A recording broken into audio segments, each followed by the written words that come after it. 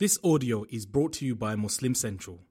Please consider donating to help cover our running costs and future projects by visiting www.muslimcentral.com/donate. Assalamu alaikum wa rahmatullahi wa barakatuh. This is Abdul Nasser Jangda.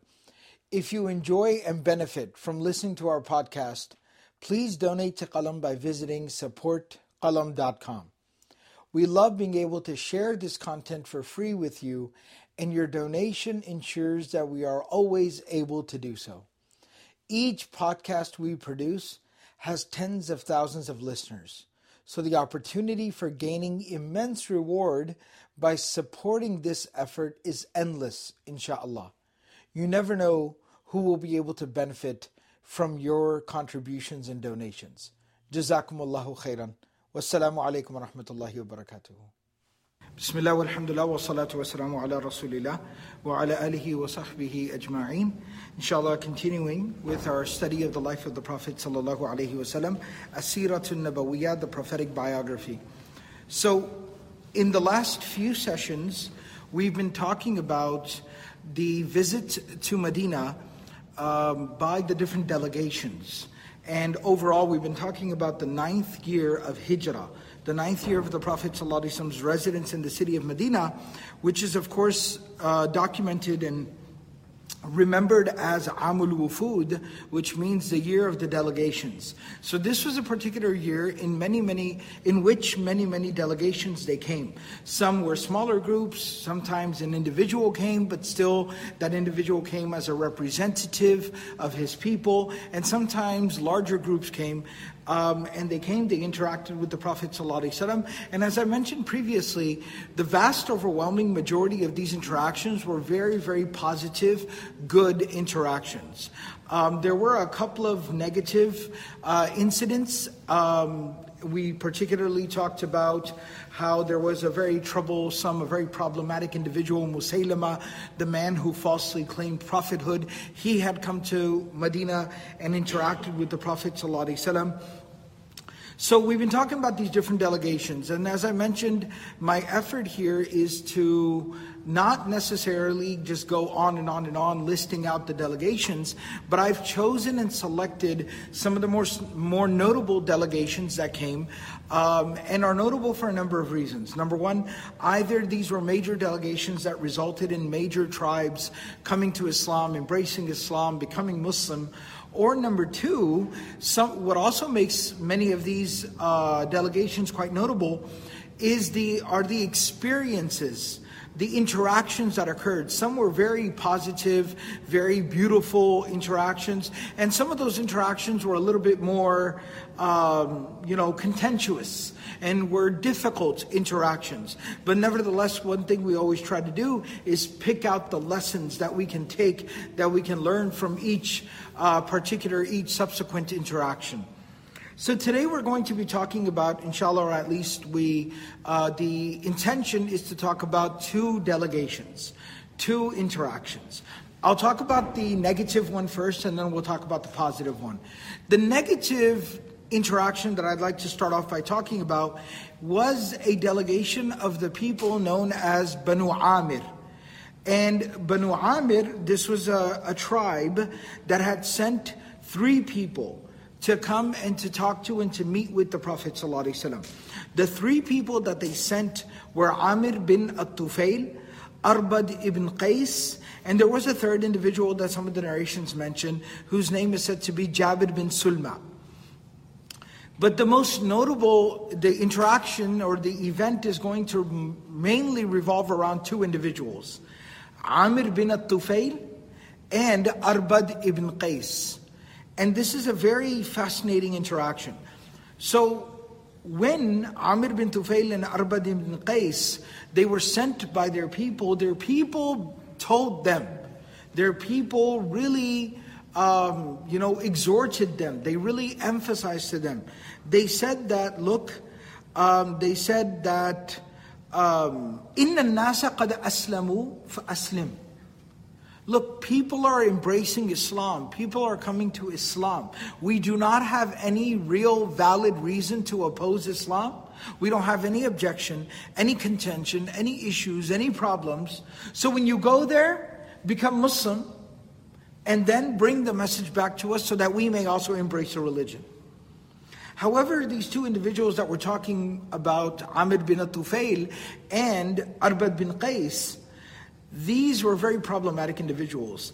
The Ibn Ishaq actually notes in his narration that while they were the leaders of their people, كان هؤلاء الثلاثة رؤساء القوم وشياطينهم.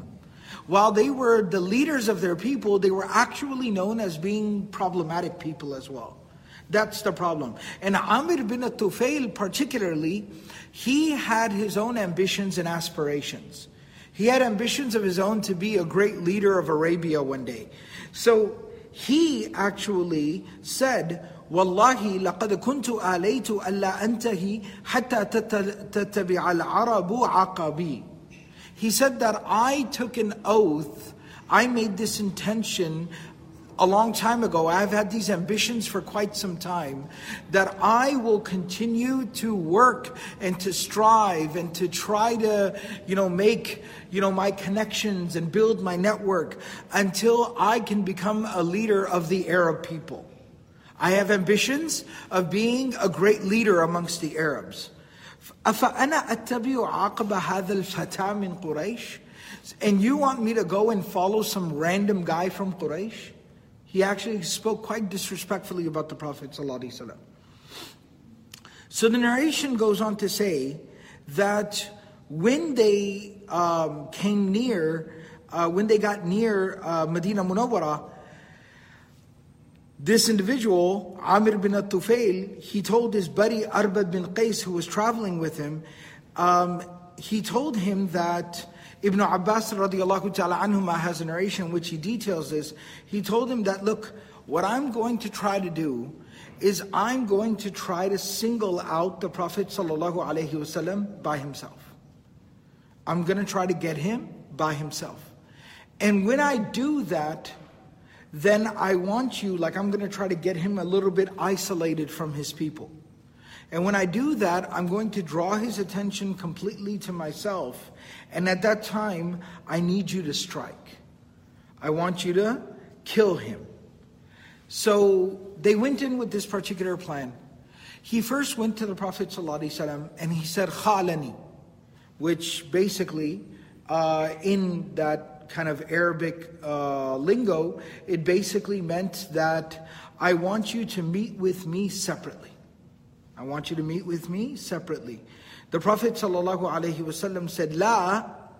He said, "No, I cannot meet with you separately unless and until you embrace Islam, you become Muslim, and then I can meet with you separately." Look, and what the Prophet ﷺ basically was saying, because again, some people have the question that I thought somebody should only embrace Islam of their own free volition. They should willingly embrace Islam. Right? But what the Prophet ﷺ was actually saying, if you understand it, the Prophet ﷺ was saying that, look, you're an outsider. We've never met each other before. I don't know who you are, where you're coming from, what you're about, what you want to do, what your intentions are. I have no idea. But if you stay here for a few days, you embrace Islam, you become part of the community, we get to know each other, then I have no problem with having a private meeting with you. But until then, you got to understand, that'd be foolishness. It's like somebody just walks up to you in the street and says, "Hey, can I talk to you in the alley?" Right? A lot of times when people read these narrations, they're like, "Oh, why didn't the Prophet ﷺ meet with him? Maybe you wanted to ask him a personal question." Well, we can talk a little bit here off to the side and you can kind of tell me your question in my ear. You can whisper your question to me if it's private. But think about it in practical terms. It doesn't matter who you are. You're walking down the street, some random person you've never met before walks up to you and says, "Hey, I need to talk to you." "Okay, what would you like?" "Well, what do you need?" No, I need to talk to you in that alley, in that dark alley over there." "Okay, let's go." Islam, right? No, that's nonsense, right? That's not logical at all. Who would do that? So you would say, "No, actually, sir, I've never met you before. I don't know who you are. If you need to talk to me, you can talk to me right here." Okay? So the Prophet ﷺ said, "Talk to me right here, brother.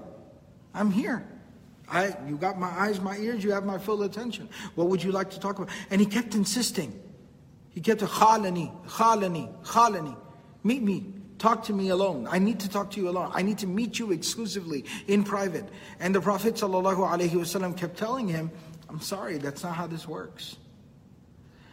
So then he said, okay, and he started talking to the Prophet ﷺ. And he completely drew the attention of this individual. This individual completely drew the attention of the Prophet ﷺ to him. Now there's a couple of narrations. One says that once he drew the attention of the Prophet ﷺ, he looked around and nobody else, it was in public, it was like in the masjid. So there were people around, but nobody was sitting really, really close, like right there. So he drew the attention of the Prophet ﷺ to him by asking him a bunch of questions. And then he started looking at his buddy, Arbad. He glanced at him from the corner of his eye, which was the signal, I need you to move in and strike. And there are two narrations. Wallahu ta'ala alam as to which exact narration, but there are two narrations. One narration says that he kind of put his hand on the handle of his sword, but he didn't draw his weapon. And one narration mentions that he could not draw his weapon. He said that his hand felt like it just became like heavy, or it stiffened up, where he couldn't actually pull the sword out. And that's, again, a miracle, Allah subhanahu wa ta'ala protecting the Prophet ﷺ. In another narration, when he afterwards confronted his buddy, and he's like, what's your deal? Why didn't you strike? I set it up perfectly. And I thought I had told you what to do. And he says that, what do you mean? What do you want me to do? What do you want from me? And he goes on to he starts belittling his companion who didn't strike. And he says, there was nobody I used to fear except for you. You were the only guy who I was afraid to fight.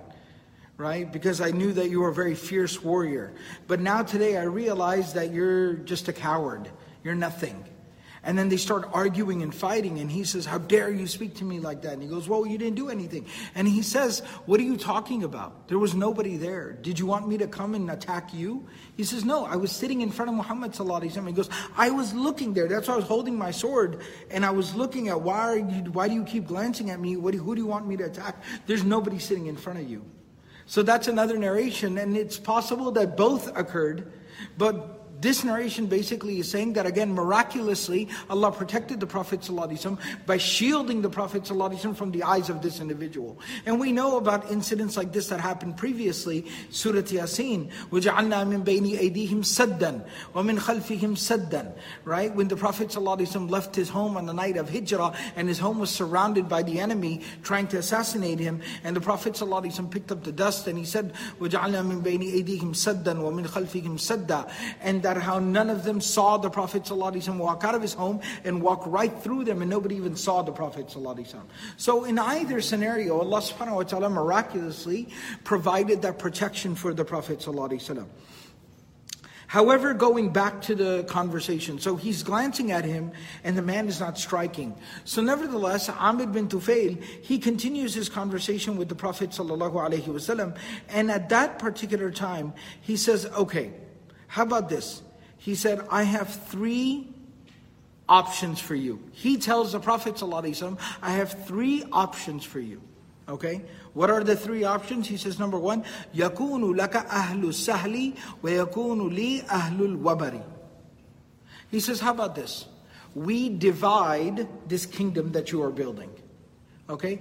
I will rule over Ahlul Wabar, which basically means the Bedouins, the people who live in tents. I will rule the Bedouins, and Ahlul Sahli, Sahl basically refers to like the cities, the towns. You rule the towns, I'll rule the villages, the Bedouins.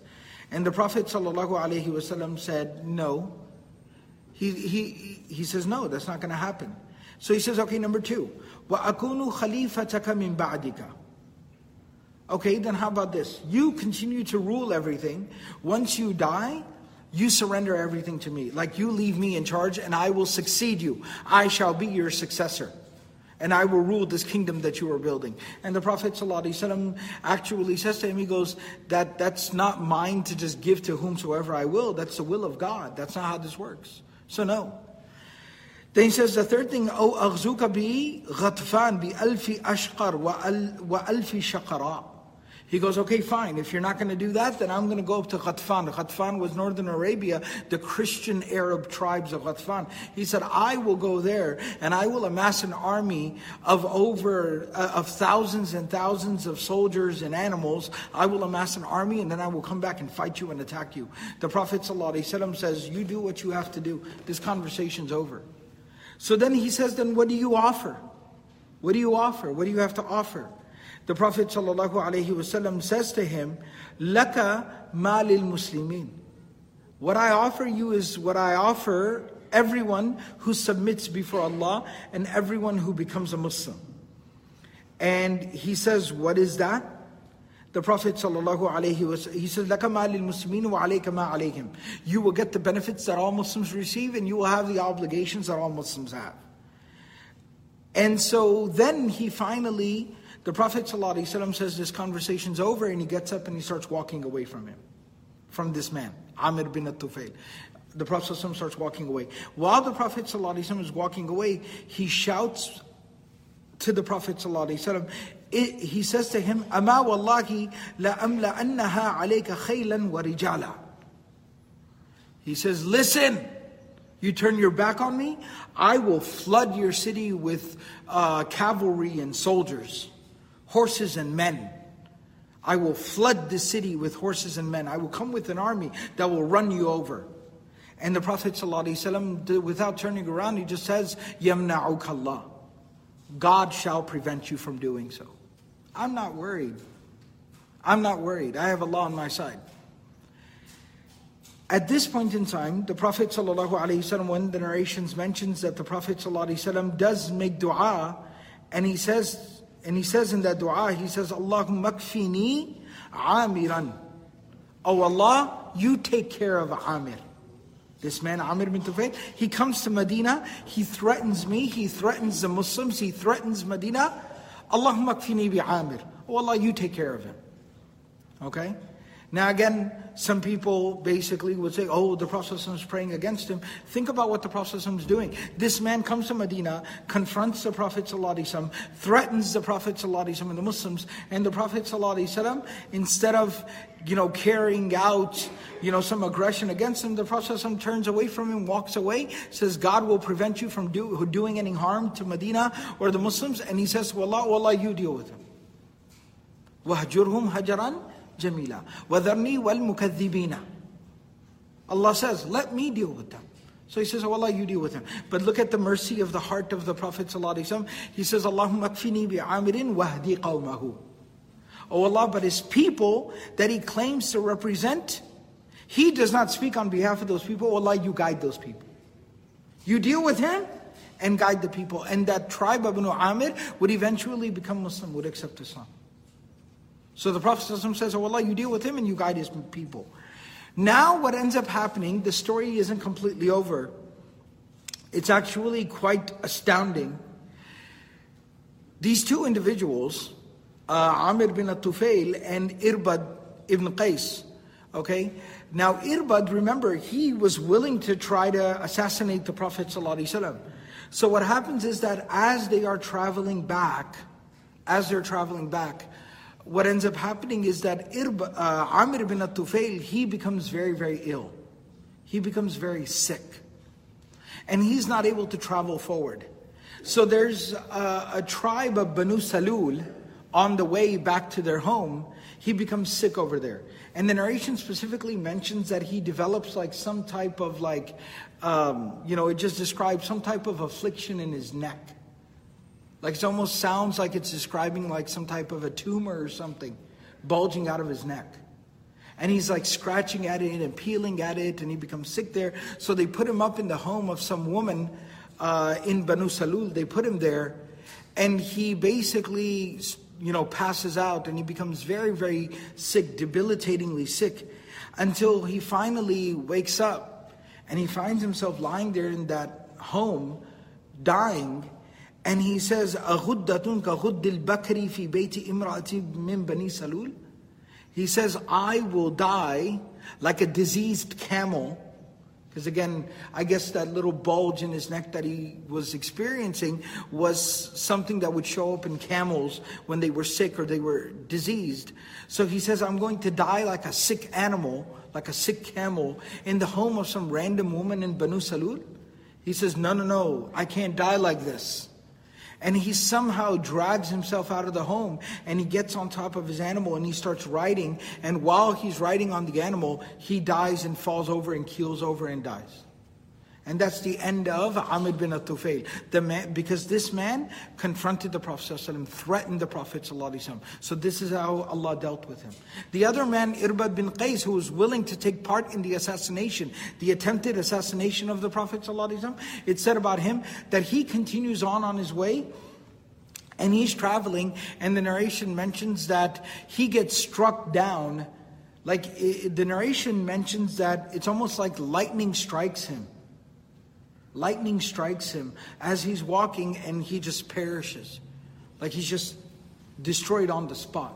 Again, it seems very obvious that this was some form of divine punishment, right? That basically came down on him. And this is how both of these individuals perished. And when the news reached back to their people, then they realized that both of these individuals died and suffered such miserable deaths because of how they confronted the Prophet ﷺ. There's two things about this particular incident I wanted to mention. Number one is that it's very fascinating, just the narration that mentions the story is narrated by a Sahabi of the Prophet ﷺ whose name is Mawla or Mawala. And this Sahabi Mawala, it said that he was 20 years old when he became Muslim. And the Prophet ﷺ, he embraced Islam with the Prophet ﷺ, and he lived for a long time, like almost 80 years after. He lived to be 100 years old. He lived for 80 years after the Prophet ﷺ, and it said that he was called Dhul Lisanain because of how eloquent he was. And he narrates this particular incident. The other thing is that Ibn Kathir rahimahullah ta'ala actually very fascinatingly, he describes that Allah subhanahu wa ta'ala revealed verses. He revealed verses about this particular incident. Surah Al-Ra'd, Surah number 13, ayahs 8 through 13 were revealed about this particular incident. Allah subhanahu wa ta'ala says, Allahu ya'lamu ma tahmilu kullu untha, wa ma taghidhu al-arhamu, wa ma tazdadu, wa kullu shay'in indahu bimiqdar, alimul ghaybi wa shahadatil kabirul muta'al. Allah subhanahu wa ta'ala said that God knows what every female bears and how much their wombs shrink or swell. Everything has a specific measure given by Allah.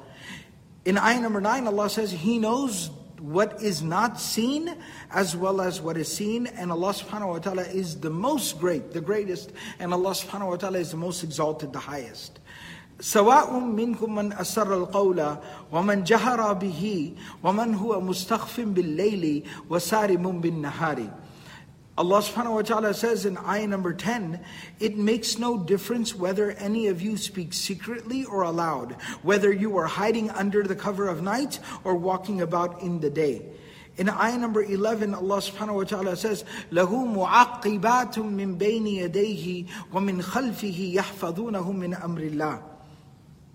That Allah subhanahu wa ta'ala says in ayah number 11, each person has guardian angels before him and behind him, watching over him by God's command. God does not change. إِنَّ اللَّهَ لَا يُغَيِّرُ مَا بِقَوْمٍ حَتَّى يُغَيِّرُوا مَا بِأَنفُسِهِمْ. That Allah subhanahu wa ta'ala does not change the condition of a people until they change that which is within themselves. Allah does not change the condition of a people unless they change that which is within themselves. And then Allah subhanahu wa ta'ala says, وَإِذَا أَرَادَ اللَّهُ بِقَوْمٍ سُوءًا فَلَا مَرَدَّ لَهُ وَمَا لَهُم مِّن دُونِهِ مِن وَالٍ. And Allah subhanahu wa ta'ala goes on to say that, but if Allah wills harm on a people, no one can ward it off. No one can remove that harm from them. Apart from Allah, there is no protector. وَمَا لَهُ مِن دُونِهِ مِن وَالٍ. There is no protector other than Allah. In ayah number 12, Allah subhanahu wa ta'ala says, هُوَ الَّذِي يُرِيكُمُ الْبَرْقَ خَوْفًا وَطَمَعًا وَيُنْشِئُ السَّحَابَ الثِّقَالِ. That Allah subhanahu wa ta'ala, He is the one who shows you the lightning, inspiring both fear and hope within you. Fear of a storm that might drown you or flood you, or hope of a rain that may bring you harvest and crop. He builds up the clouds heavy with rain. And then finally in ayah number 13, Allah says, وَيُسَبِّحُ الرَّعْدُ بِحَمْدِهِ وَالْمَلَائِكَةُ مِنْ خِيفَتِهِ وَيُرْسِلُ الصَّوَاعِقَ فَيُصِيبُ بِهَا مَنْ يَشَاءُ وَهُمْ يُجَادِلُونَ فِي اللَّهِ وَهُوَ شَدِيدُ الْمِحَالِ. In ayah number 13, Allah subhanahu wa ta'ala goes on to say, the thunder sounds the praises of Allah, as do the angels in awe of the majesty and the greatness of God. He sends thunderbolts to strike whomsoever He wills. Yet they still dispute about God, and indeed Allah subhanahu wa ta'ala has a great plan. Alright? So these verses talked about this. That just as Allah subhanahu wa ta'ala dealt with these people by sending down the lightning and incinerating that man where he was, and the other person, Allah subhanahu wa ta'ala afflicted him with that, that illness, and he died from it because they opposed Allah, they disrespected the deen, and they confronted the Prophet sallallahu alaihi wasallam. They threatened the Messenger of Allah sallallahu alaihi wasallam, and that is how they ultimately met their end. So that's the first incident and interaction I wanted to talk about, that from Banu Amir, unfortunately, these evil people, Amir bin Tufayl and Irbad bin Qais, la'anahum Allah, they both came. They tried to assassinate the Prophet ﷺ, but ultimately Allah subhanahu wa ta'ala dealt with them. The Prophet ﷺ left them to Allah, and Allah subhanahu wa ta'ala dealt with them most severely. The next incident I wanted to talk about, the next delegation, if you will, is a very, very beautiful one. It's a very positive one, it's a very beautiful one, and very honestly, without exaggeration, this is one of my favorite moments from the life of the Prophet ﷺ. It's really a beautiful story and a beautiful interaction. There's a profound lesson in it that I'd like to highlight here today.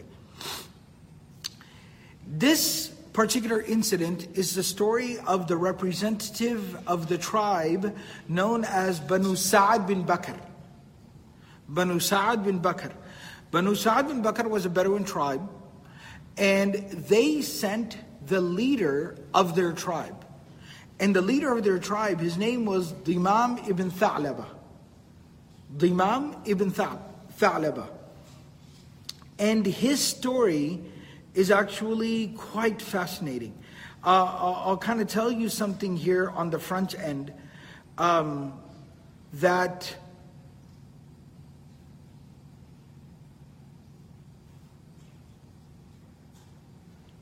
I'll tell you two things here on the front end. Number one, Ibn Abbas radiallahu ta'ala anhuma, he says, فَمَا سَمِعْنَا بِوَافِدِ قَوْمٍ كَانَ أَفْضَلْ مِنْ ضِمَامِ ibn Tha'laba. The best representative any tribe sent during that entire year of Amul Ufud, when all the delegations came to meet with the Prophet ﷺ and to accept Islam, the best delegate that any tribe sent was Dimam bin Tha'laba. Dimam was the best delegate that came that year. Right? So it's quite fascinating. What makes him so remarkable? And the second thing I'll tell you is, Anas, in the narration of Imam Ahmad, Anas bin Malik radiallahu ta'ala anhu says, كُنَّا نُهِينَا عَنْ نَسْأَلَ رَسُولَ اللَّهِ صَلَّى اللَّهُ عَلَيْهِ وسلم عَنْ شَيْءٍ. He says something very interesting. He says, those of us who are more senior companions, we had been Muslim for 10 years and even longer, we eventually were taught etiquette. We were taught some etiquette with the Prophet ﷺ, that we were told to not incessantly question the Prophet ﷺ. Now, there's a balance here.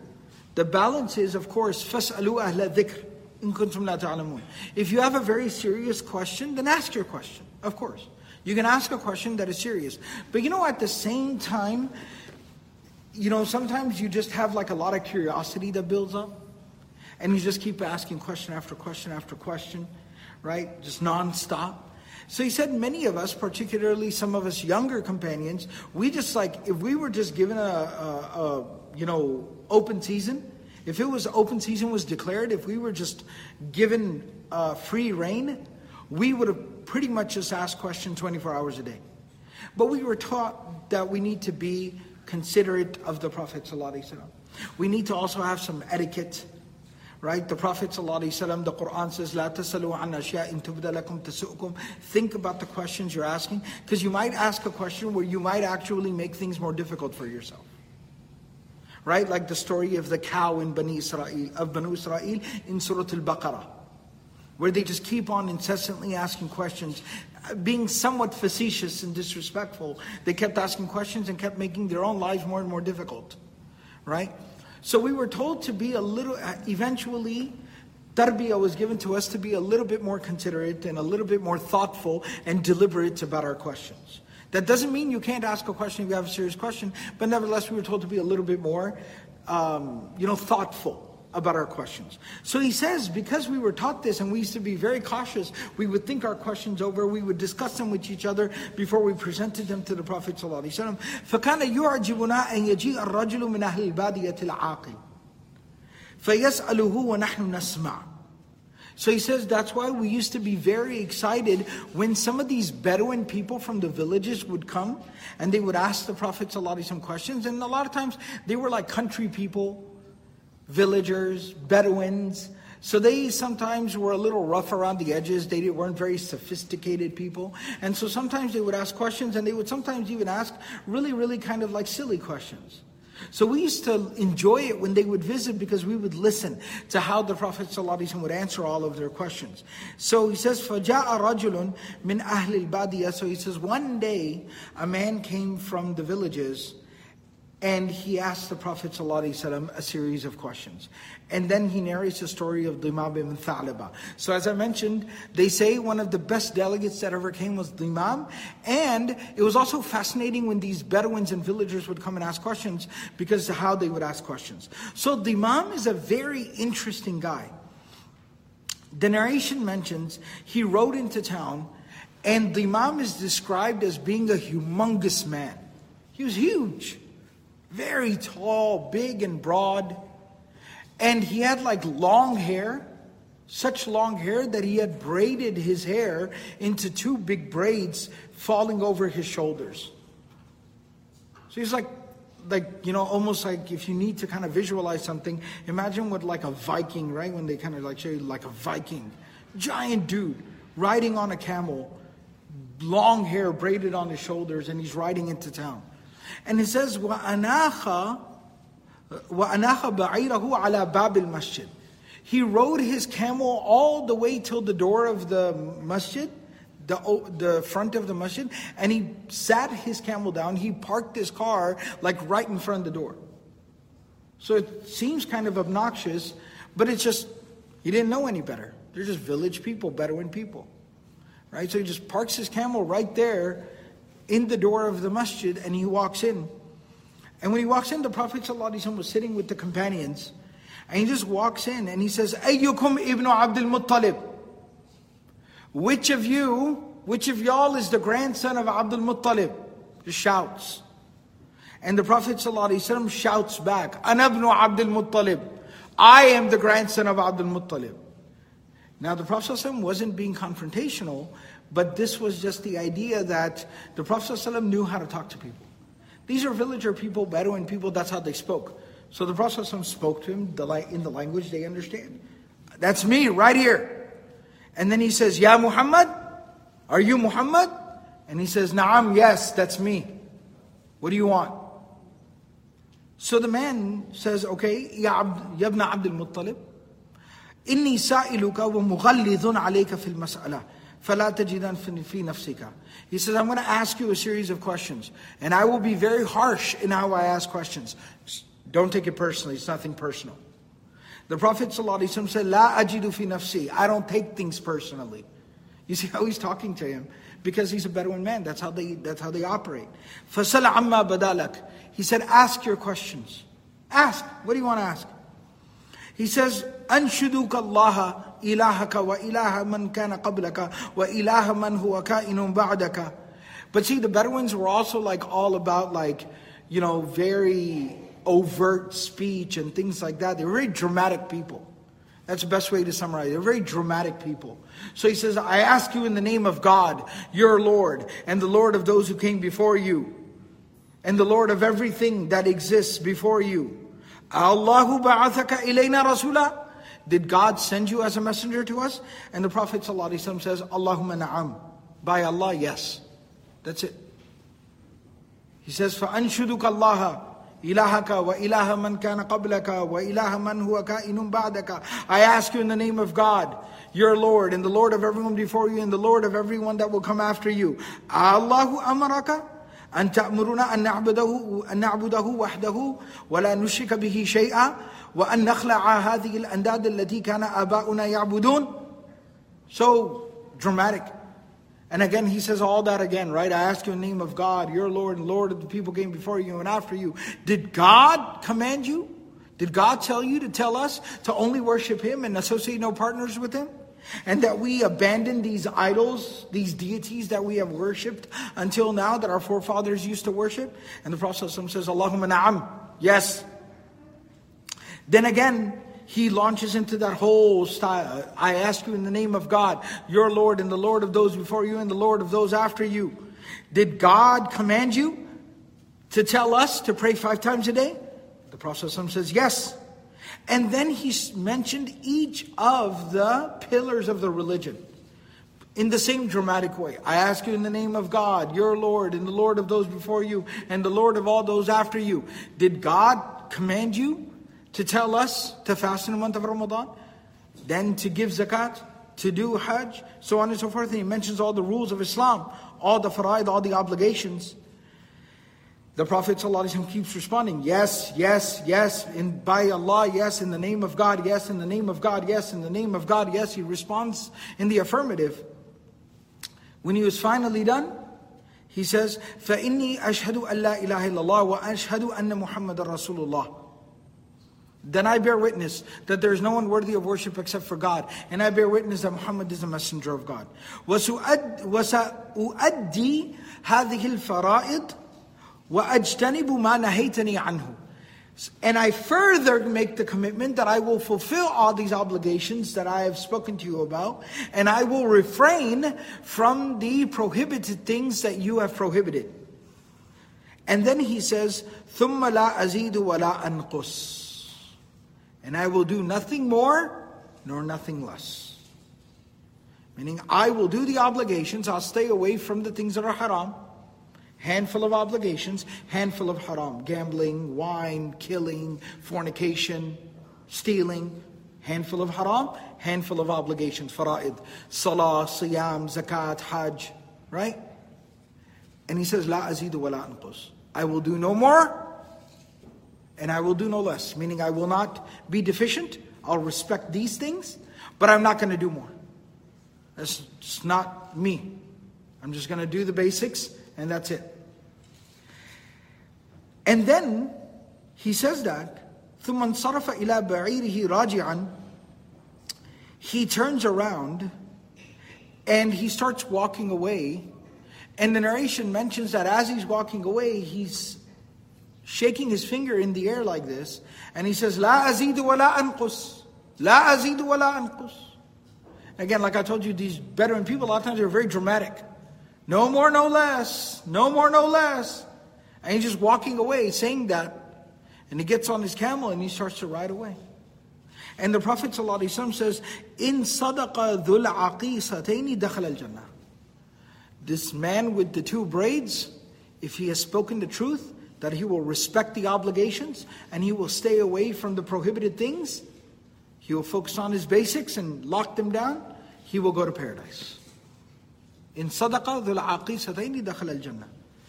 Now, the story, the narration, it goes on. When he reaches back to his tribe, he gathers all of them together and he talks to them and he says to all of them that Inni ashhadu an la ilaha illallah wahdahu la sharika lahu anna Muhammadan Rasulullah Muhammadan abduhu wa rasuluhu. I have accepted that there's no one worthy of worship except for Allah, and that Muhammad is the messenger of Allah. وَقَدْ جِئْتُكُم مِّنْ عِنْدِهِ بِمَا أَمَرَكُم بِهِ وَمَا نَهَاكُمْ عَنْهُ. And I have brought from Muhammad, the messenger of Allah, some things you must do, and some things you must stay away from. And then he says, in the narration says, فَوَاللَّهِ أَنْ مَا أَمْسَى مِنْ ذَلِكَ الْيَوْمِ فِي حَاضِرِهِ رَجُلٌ وَلَا إِمْرَأَةً إِلَّا مُسْلِمًا. By that evening, his entire tribe of Banu Sa'ad bin Bakr had become Muslim. He converted the entire tribe. And that is why Abdullah bin Abbas radiallahu ta'ala anhuma, he says that was the best delegate that any tribe sent. He was so strange, almost bizarre. Giant man parks his camel inside the masjid, walks up to the Prophet ﷺ yelling, "Hey, who's Muhammad?" And then he he comes on so strong, he's so dramatic. "I'm going to ask you tough questions." And then he's so dramatic, and then he walks away saying, "No more, no less, no more, no less." But this man was so sincere. He was so sincere. And he was so committed. Simple, by all accounts, it's fair to call such a man simple, but sincere. Right? It's the quality of the person. It's the quality of your heart. It's the quality of your faith. We get tied up in being sophisticated and fancy, and we obsess over intellectualism and all the bells and whistles, and we're so sometimes vain and superficial and obsessed with these things.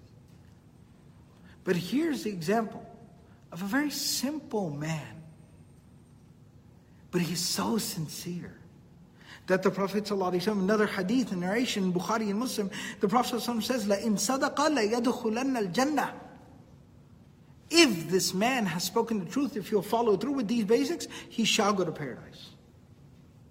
And by all accounts, every single account that we have is exactly that he did stay committed to this, and he did live a faithful life, and he converted his entire tribe to Islam. Another narration of Bukhari, he says, "Amantu bima ji'ta bihi." I believe, I have accepted, I have believed in what you came with, O Muhammad sallallahu alaihi wasallam, what you were sent with. Wa ana rasulu man wara'i min qawmi, and I am a representative of my people. Wa ana Dimam ibn Tha'laba, and I am Dimam, the son of Tha'laba, akhu Bani Sa'ad ibn Bakr. I am a member of the tribe of Banu Sa'ad bin Bakr. And he went back and converted his entire tribe to Islam and brought them all to Islam. So I wanted to present this contrast. You had somebody who came to the Prophet ﷺ, who was very smart and intellectual and strategic and sharp and conniving, and came and negotiated and confronted. And look where it led that person. He died like a miserable, sick animal in the middle of the desert by himself. And on the other hand, you had a simple Bedouin man who didn't even understand basic etiquette of leaving your animal outside the masjid. But he was sincere, and he was devout, and he was respectful. In his own way, he was respectful. And Allah subhanahu wa ta'ala blessed him with guidance, with iman. And not only that, but Allah subhanahu wa ta'ala gave him Jannah on the tongue of the Prophet sallallahu alaihi wasallam. If this man has spoken the truth, he has entered paradise. Imagine the Prophet ﷺ saying that about you. And further, Allah subhanahu wa ta'ala made him the means of converting his entire tribe to Islam. And we're sitting here till today talking about him. Radiyallahu anhu. May Allah be pleased with him. So, with that, inshallah, I'll conclude today's session. May Allah subhanahu wa ta'ala grant us sincerity. May Allah subhanahu wa ta'ala make us people of quality. May Allah subhanahu wa ta'ala allow us to internalize our iman. May Allah subhanahu wa ta'ala allow us to be respectful of the Prophet sallallahu alaihi wasallam in our deen. May Allah subhanahu wa ta'ala allow us to observe the obligations of the religion. And may Allah subhanahu wa ta'ala make us from the people of paradise. Ameen ya Rabbil Alameen. Jazakumullah khairan. Subhanallah bihamdihi. Subhanakallahum bihamdik. Nashhadu an la ilaha illa anta. Nastaghfiruka wa natubu ilayk.